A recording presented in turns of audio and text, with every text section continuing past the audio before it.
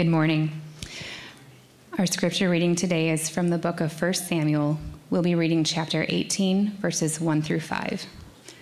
As soon as he had finished speaking to Saul, the soul of Jonathan was knit to the soul of David, and Jonathan loved him as his own soul. And Saul took him that day and would not let him return to his father's house. Then Jonathan made a covenant with David because he loved him as his own soul. And Jonathan stripped himself of the robe that was on him and gave it to David, and his armor, and even his sword, and his bow, and his belt. And David went out and was successful wherever Saul sent him, so that Saul set him over the men of war. And this was good in the sight of all the people, and also in the sight of Saul's servants. This is the word of the Lord. Good morning, everyone. Good to be here with you this morning. I'm going to pray, and then we'll go ahead and get started. Father in heaven, we just want to thank you for your grace that you've shown us in your Son, Jesus Christ. God, I pray that through this time, Lord, this morning, and throughout our weeks, God, just in so many ways, Lord, I ask that you would draw us to yourself, help us to understand with greater clarity and conviction your goodness, your love towards us, God. Help us to know you as Father and friend and King. Lord, I ask that you would fill our hearts with your Spirit. I pray that we would humble ourselves before you and submit ourselves before you, God. I pray that we would fear you and worship you, Lord, this morning and throughout our whole lives, God. We entrust ourselves to you. We love you, and it's in Jesus' name we pray. Amen. All right, so in our series that we're going through, Life and Heart of King David, what we're really looking at is the kind of king that God chooses. We're looking at the kind of king that God provides for his people, to reign over his people. The first king of Israel, King Saul, if you're familiar with King Saul, he was the first king in Israel, and he was a king that the people chose. God did not seek after Saul. The people sought after Saul. The people wanted Saul to rule over them so that they could be like all the other nations around them. And Saul had a lot of great outward characteristics. He was tall and handsome and strong-looking. So visibly, like just judging with the eyes, you would have assumed that Saul would have been this great leader. But he was not the leader that God chose. David was the king that God chose. So let's look together at 1 Samuel 13, chapter 13, verse 14. Here, God is giving a message to Saul through his prophet Samuel, and he says, "But now your kingdom shall not continue. The Lord has sought out a man after his own heart, and the Lord has commanded him to be prince over his people, because you have not kept what the Lord commanded you." So the kind of king that God wants for his people is someone who's a man after his own heart, someone who cares about the Lord's desires and is committed to doing the Lord's will. And that was the king that we find in David. And we're able to learn so much about the kind of king that God chooses, the kind of king that God provides by looking at David's life. In so many ways, David's life foreshadows, he provides a picture of the true King Jesus.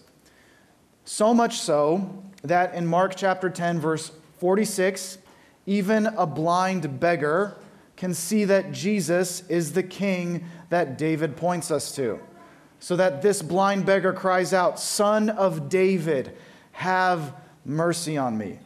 Even a blind man can see this. There's a sense of irony there, but that is how clearly David's life foreshadows Jesus.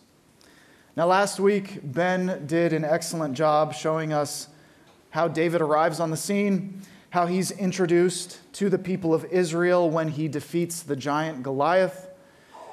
And what we saw in this event was that the king God chose was a humble servant, an unlikely hero from Bethlehem, a shepherd. And he trusted God in the face of death, right? No one wanted to come near Goliath. But David trusted God in the face of death, and out of a concern for God's glory, he ran into battle to face the giant.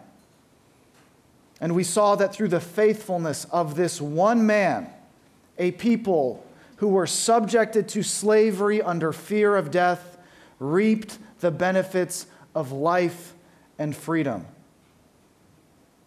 Like David, Jesus compared himself to a shepherd. He calls himself the Good Shepherd. Like David, Jesus was from Bethlehem, a town where nobody's come from. Like David, Jesus trusted God in the face of death. He went to the cross saying, "Not my will be done, but your will be done." So he trusted God even though he knew it was going to cost him his life. And like David, Jesus fought and killed a seemingly undefeatable enemy for the glory of God's name.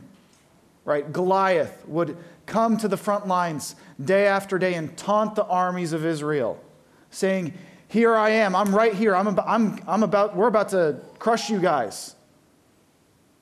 And just like Israel, we see death day after day after day. And it tells us it's coming for us. But our champion, Jesus, has stepped in to free us from death and slavery. Because of this one man, we get to reap the benefits of life and freedom. This is what God's chosen king is like. These are the particular qualities that the author of Samuel highlights. And what we'll see today is that friendship is a quality that the author goes out of his way to highlight, that the author of Samuel goes out of his way to highlight. Friendship is something that shapes a significant part of David's rule as king. Now, there's a universal appreciation for friendship. Right? There's something about it that so deeply blesses the soul. Right? We all love good friends. They bless the soul. And there have been seasons in my life that otherwise would have been very boring, mundane, even depressing. But they turned out to be so good just because I had developed close friendships. The author of the book of Samuel wants us to know that this universal aspect of human life is something that is essential to the rule of God's chosen king. And it is through the king's commitment to friendship that we can truly understand the depth of its importance. So our main idea this morning is simple. Friendship is essential to the rule of the king. You see, Jesus, our king, doesn't just like when people are friends. He doesn't just like friendship. He doesn't just appreciate it. He doesn't even just value it. No, it is characteristic. It is essential to his rule. John chapter 15, verse 15. Here Jesus says, "No longer do I call you servants, for the servant does not know what his master is doing. But I have called you friends, for all that I have heard from my Father I have made known to you." The rule of King Jesus involves friendship. In his work of redemption, Jesus takes enemies and rebels and he makes them his friends. And here's why I believe this is so important. All right, in our Christian circles, we often tend to talk of God being Father, which is true and right. But as weak, finite creatures, we have such a limited understanding of what that actually means. We can't fathom all that goes into God being Father. So God gives us other pictures of how we relate to him. And one of those pictures is that of friend. With family, for example, like with a father, right? With a father, sometimes you can feel like your family is obligated to accept you. With family, there's some sense that they're obligated to tolerate you. Or we're obligated to tolerate each other. Like at a family reunion, Right? The weird uncle, you can't just disown him. Or the relatives that always want to argue about politics, like you can't just walk away from them and disown them. No, you're obligated in a sense to tolerate them. And you know what? That's a good thing. But with a friend, it's not like that. Friendship is a willing relationship. It is a willing relationship where people appreciate and enjoy each other's company. So God wants us to know that, yes, He is committed. He has obligated Himself towards us as our Father. But He also wants us to know that He willingly chooses to enjoy you and commit Himself to you. God wants us to know that He willingly chooses to enjoy us and commit Himself to us. Friendship is essential to the rule of the king. And in 1 Samuel chapter 18, verses 1 through 5, we see three characteristics of this friendship with the king: love, commitment, and submission. Right? Friendship with the king involves all three of these aspects. So taking a closer look at point number 1. Here we see at the beginning of chapter 18 how Jonathan's friendship with King David starts. We see that David was brought into Saul's household as a servant after he defeated Goliath. And one thing that we should note about King Saul, the first king in Israel, is that he sought to only associate with people who were strong, people who were intelligent. He wanted to be around the best and the brightest, right? He wanted to gather all these people, all the best people in his entourage, so that he could kind of climb the status ladder, right? He wanted to bolster himself with strong, good-looking, intelligent people. And so, of course, he brings David in to serve him. David just defeated Goliath. He showed himself to be the most valiant, brave warrior in Israel. And Jonathan was the son of Saul. So Jonathan, at this time, he's the prince, really. And that's how they got to know each other. They were brought into the same household. And right off the bat, we can see how unlikely this kind of friendship was. Right? David was a servant. David is a lowly servant. And then Jonathan, he's basically second in command over the whole kingdom of Israel. Yet, something happens to the soul of Jonathan and David so that their hearts are knit together. And what happens is that Jonathan loves David as his own soul. So I appreciate how this is illustrated in the Action Storybook Bible. Okay? A great thing about this Bible is that there's pictures on every page. So it's great for my kids, but it's also great for me as a dad. So here we see Jonathan's in the blue. David's got that sweater vest thing going on. But we see that, essentially shortly after they meet, they commit themselves to each other in friendship. Right? They're committed to being loyal friends to one another forever. And in the narrative, in Samuel, we're not actually given an idea of how much time has elapsed between when they meet each other and before they make this commitment to friendship. But what we are told is that something acted upon the hearts of Jonathan and David. Something external to Jonathan and David acted upon their hearts so that what happened is their hearts were knit together. And if you read Samuel in context, from beginning to end, you can see clearly that something that acted upon the hearts of Jonathan and David was God. This narrative assumes on every page that God is in control. He's in control of the events. He's sovereignly governing what's going on. He's sovereignly governing the hearts of men and women. So friendship with the king starts with God acting on the heart, God influencing the heart.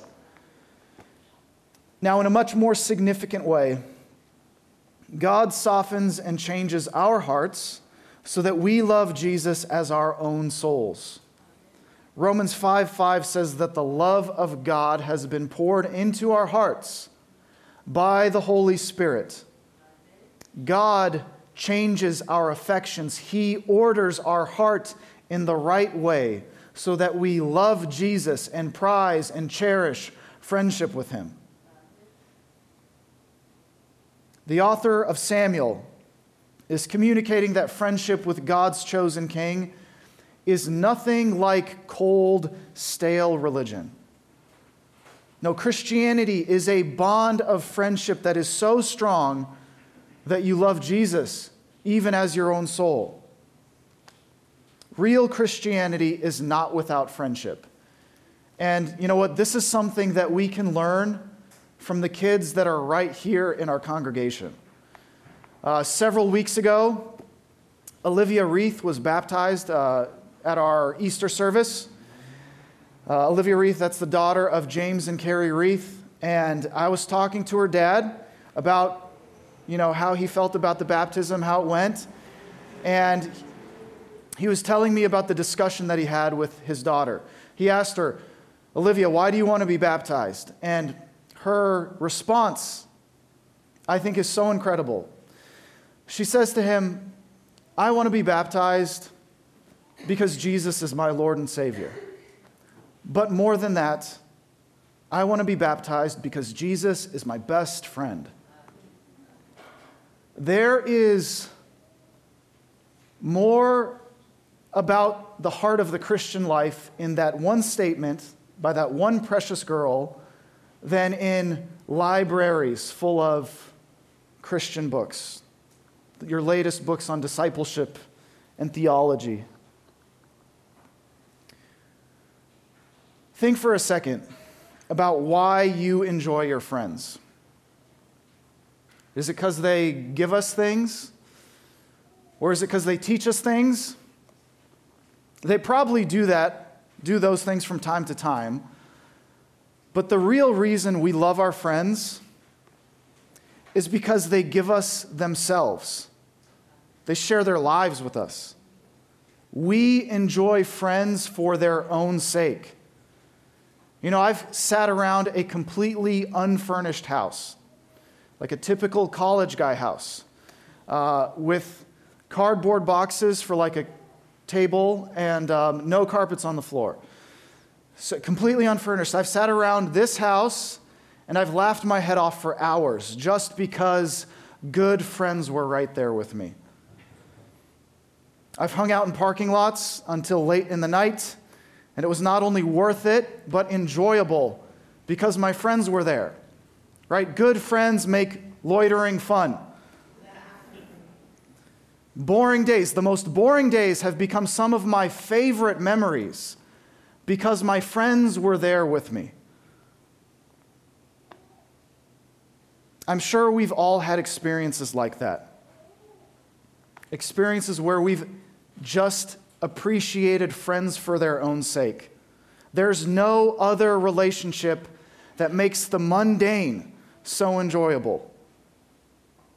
The beautiful thing about Christianity is that it invites us to have this kind of friendship with no one other than the Son of God himself. Here I like to reference Bernard of Clairvaux. Bernard of Clairvaux, he was a medieval Catholic monk. So I would have some disagreements about how we interpret the Bible, but what he has to say about friendship with God, about a relationship with God, is so good. And here's just one instance of that. He says, in creation, God gives us ourselves, but in redemption, God gives us himself. Right? When God creates us, he gives us life. That is a gift. That life is a gift. But in redemption, he gives us a greater gift, and that is himself.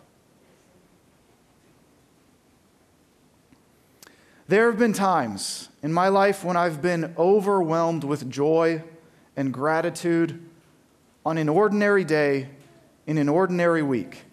just because I knew I had the privilege of knowing God, the privilege of experiencing His presence, just because of the simple fact that I got to be with Him. That made my day amazing, because I got to spend time with God. In my life, there have been seasons of laughter and joy. There have been seasons of sorrow. I have triumphed. I have been humiliated. I have suffered. And it has been all so immeasurably valuable to me just because my friend Jesus was there with me. We have the opportunity to enjoy friendship with the risen King. And I don't know what else to say except that is amazing. Another interesting and remarkable thing about friendship with the King is that it expands outwards. Our love and friendship for Jesus should expand to those in His body, the church, right? Those who are united to Christ. 1 John 4:11 says that if God so loved us, so we ought to love one another. And then in John 13:35, Jesus says to His disciples, He says, by this all people will know that you are my disciples, if you love one another. And there are tons of examples like this. In many places, the Bible teaches us that love is expressed in friendship. So a very simple and rewarding way to apply Jesus' commandment to love one another is just to make friends with each other. And I can pull a lot of examples, a lot of positive examples from our congregation. There are a lot of people, a lot of MCs that are just doing a great job at pursuing deep friendships. But when I think of someone who's good at making friends, I think of Ben Alessi. Ben is that kid from the elementary school playground who introduces himself by saying, "Hi, want to be my friend?" He's very upfront about his desire for friendship. And more than that, he is really good at pursuing deep friendships, not just surface level relationships, right? He goes out of his way to pursue deeper friendships. And again, there are plenty of examples like Ben at Pillar Church. So I want to encourage you here. Keep making friends. But I also want to call you to be extra attentive to those who might be in need of a friend. A big difference between David and Saul is how they treated people. A big difference is how they sought to associate, the kind of people they sought to associate themselves with.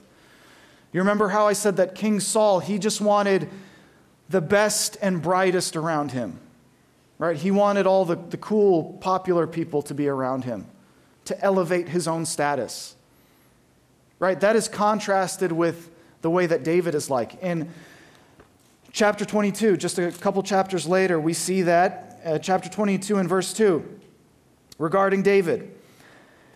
Everyone who is in distress and everyone who is in debt and everyone who is bitter in soul gathered to him, David, and he became commander over them, and there were with him about 400 men. So a bunch of weak, needy, desperate people flock to David, and he treats them like they're his friends. And guess what happens to them? They become mighty men in his army. They become like the most incredible warriors of their day because of friendship, because David treated them like they were his friends. Right? David is an example of how we should be attentive to those who might be in need of a friend. And again, this is a simple and rewarding way to love the body of Christ. The next thing we see in the text is that love, right, what happens when God knits our hearts together, what that leads to is commitment. So our second point here, this is a really short point because it's really closely associated with the first one, but I do want to be clear that love results in commitment. That's something that we ignore in our culture today. But the truth is that love results in commitment. The heart of Jonathan was changed. It was knit to David, and so he made a covenant with David. Now, a covenant is a committed bond. It's an oath. It's a commitment that is never to be broken. And a couple chapters later, in chapter 20, verse 42, we see how committed David and Jonathan are to one another. Here it is written, "Then Jonathan said to David, 'Go in peace, because we have sworn, both of us, in the name of the Lord, saying, the Lord shall be between me and you, and between my offspring and your offspring forever.' And he rose and departed, and Jonathan went into the city." All right, they make an eternal commitment that spans across generations. The Lord will be between me and you forever. All right, that is a serious commitment. In our culture, we tend to think that love is not associated with commitment. Right? Love is a feeling, according to our modern culture. Like you can just be done with people when you don't feel a certain way about them anymore. That's not how God's King views friendship. That's not how the Bible defines friendship for us, or love, or commitment. So it's not how we should view friendship with the King, and it's not how we should view friendship with one another. And this is something we know, right? Being involved in the church, this is something we know, spending time in the Bible.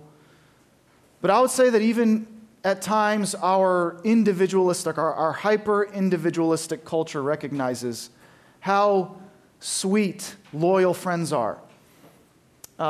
One example that comes to mind is Wreck-It Ralph, the movie. Yeah, this is a movie about friendship, and I really like this movie, partly because my daughter kind of looks like that girl, Vanellope von Schweetz, but it's just a heartwarming movie. Now, the main character, Ralph, in this movie, he's a bad guy. He's a bad guy from a video game, so he's full of flaws. But what redeems him in the movie is that he is committed to being a faithful friend no matter what, right? Even when it's going to cost him his life, he is committed to being a faithful friend. So despite his mistakes, despite his flaws, he is loyal. And that's the kind of friend we all want, right? A loyal one. True friendship is not a light matter, but it expresses itself in loyalty. It expresses itself in commitment. As believers, our relationship with Jesus the King involves an eternal, unbreakable friendship. Again, Jesus says, "No longer do I call you servants, but I call you friends." And the word of the Lord stands forever. That is an eternal friendship. The commitment of friendship between David and Jonathan, right, the friendship that foreshadows our own friendship with Jesus, goes so far that Jonathan is willing to lay aside his own interests, his own authority, and even his own kingdom. So that brings us to our last point. Submission. Friendship with the King involves submission. The proper response of friendship with King Jesus is giving up authority. And we see that foreshadowed in the life of Jonathan and David. In verse 4, in chapter 18, we see that Jonathan gave David his royal robe, his armor, even his sword, all of his weapons. And all these things, all these items, are symbols of his authority. All these things, when he has them on, it portrays, I am Prince of Israel. But he stripped all of that off and gave it up before the king. Jonathan's commitment to David meant that he submitted himself to David. He simply recognized God's call on David's life. Like it wasn't threatening to Jonathan, actually. He just recognized what God had set apart David for. Let's take a look at how this really contrasts the response of Jonathan's father, Saul. So in 1 Samuel chapter 20, verses 30, and we'll go through 30 to 33.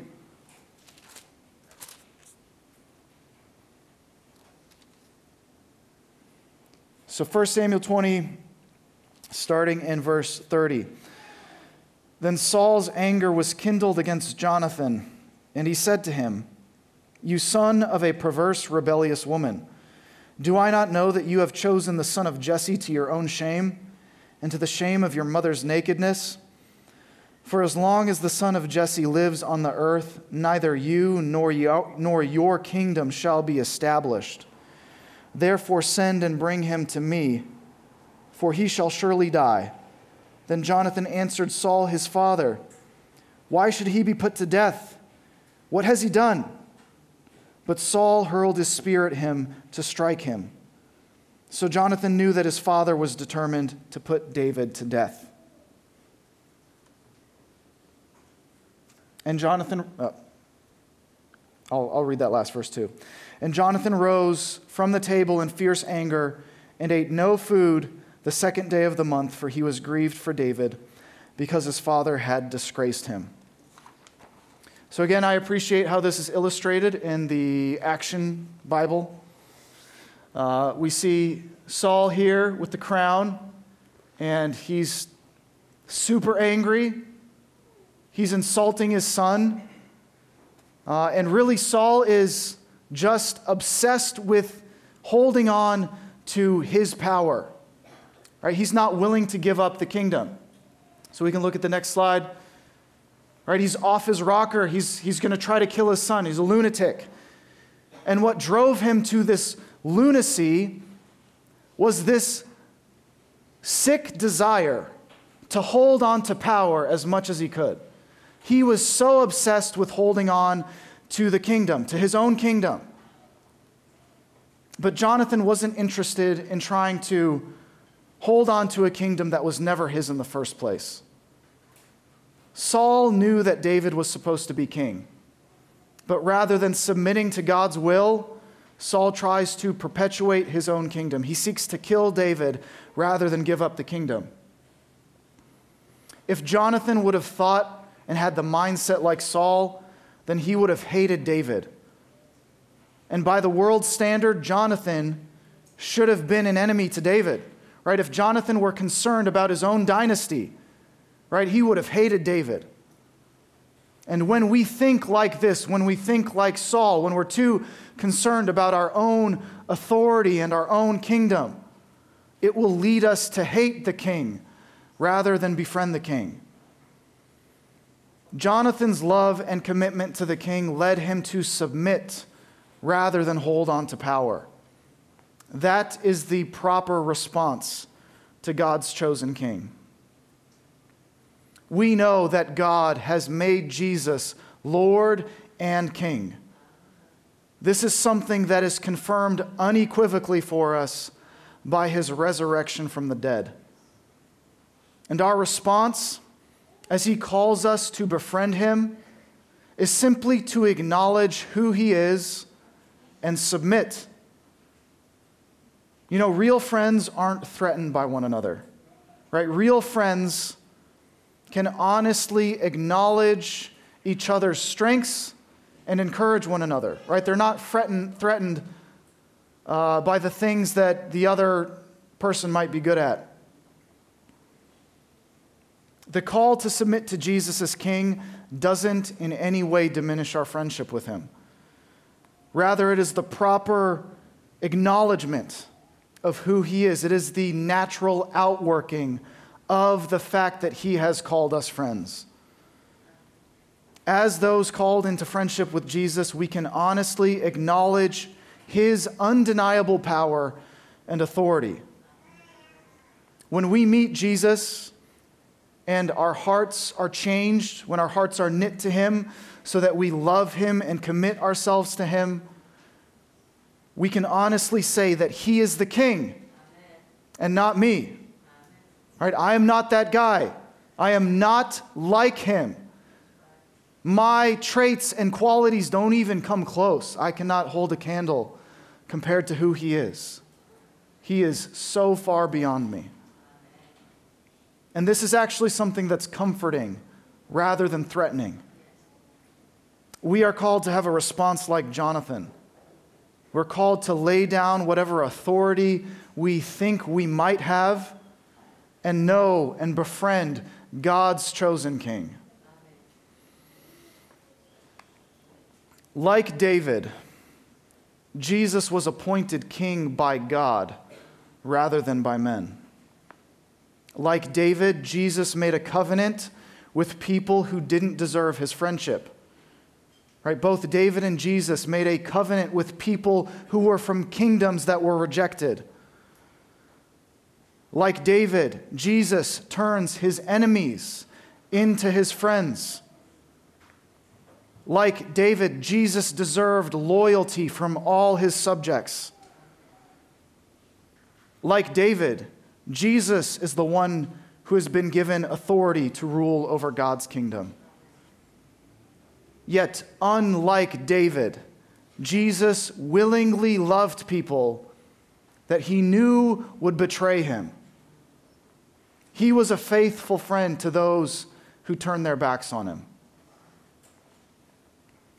When you look at the life of Jesus, you can really see that there was no purer, truer friend than he was. And no one could have been a better friend. No one was more faithful. No one was more kind. You think about it. He had a group of guys that followed him in poverty for 3 years. Right? He must have been the best kind of person to be around. Yet he suffered betrayal and abandonment. Right? We know that Judas betrayed him, but also Peter and all the rest of his disciples. No one showed up for him. No one stood up for him. No one defended his character. When Jesus needed it the most, no one was a friend to him. He was abandoned by all. He endured the severing of the most sacred bonds of fellowship. And he did so willingly to save a people who turned their backs on him. Jesus suffered the loss of all friendships so that he would be a better friend to us than we ever could have imagined. What kind of friend, what kind of king gives up his life for the people who betrayed him? What kind of personal commitment must that take? Who can be so full of love and generosity? Who can be that good? There's only one man. He is the King of Kings. He is the Lord above all lords. He is the very Son of God. He is the friend that we didn't deserve. He is the man who is king by virtue of his own divine nature. And his name is Jesus. He's my king, and he is my friend. As God's people, as those who have placed their faith in Jesus Christ, we are invited to befriend this king. How amazing is that? Family, I cannot think of a single greater privilege. Let me pray for us.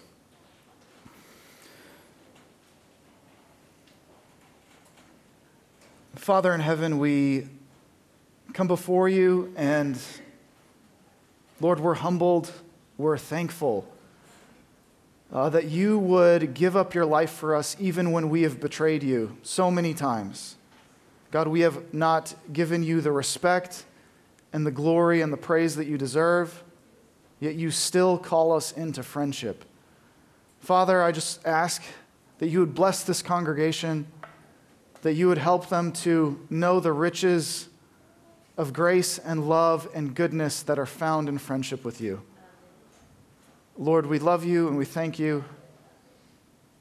It's in Jesus' name we pray. Amen.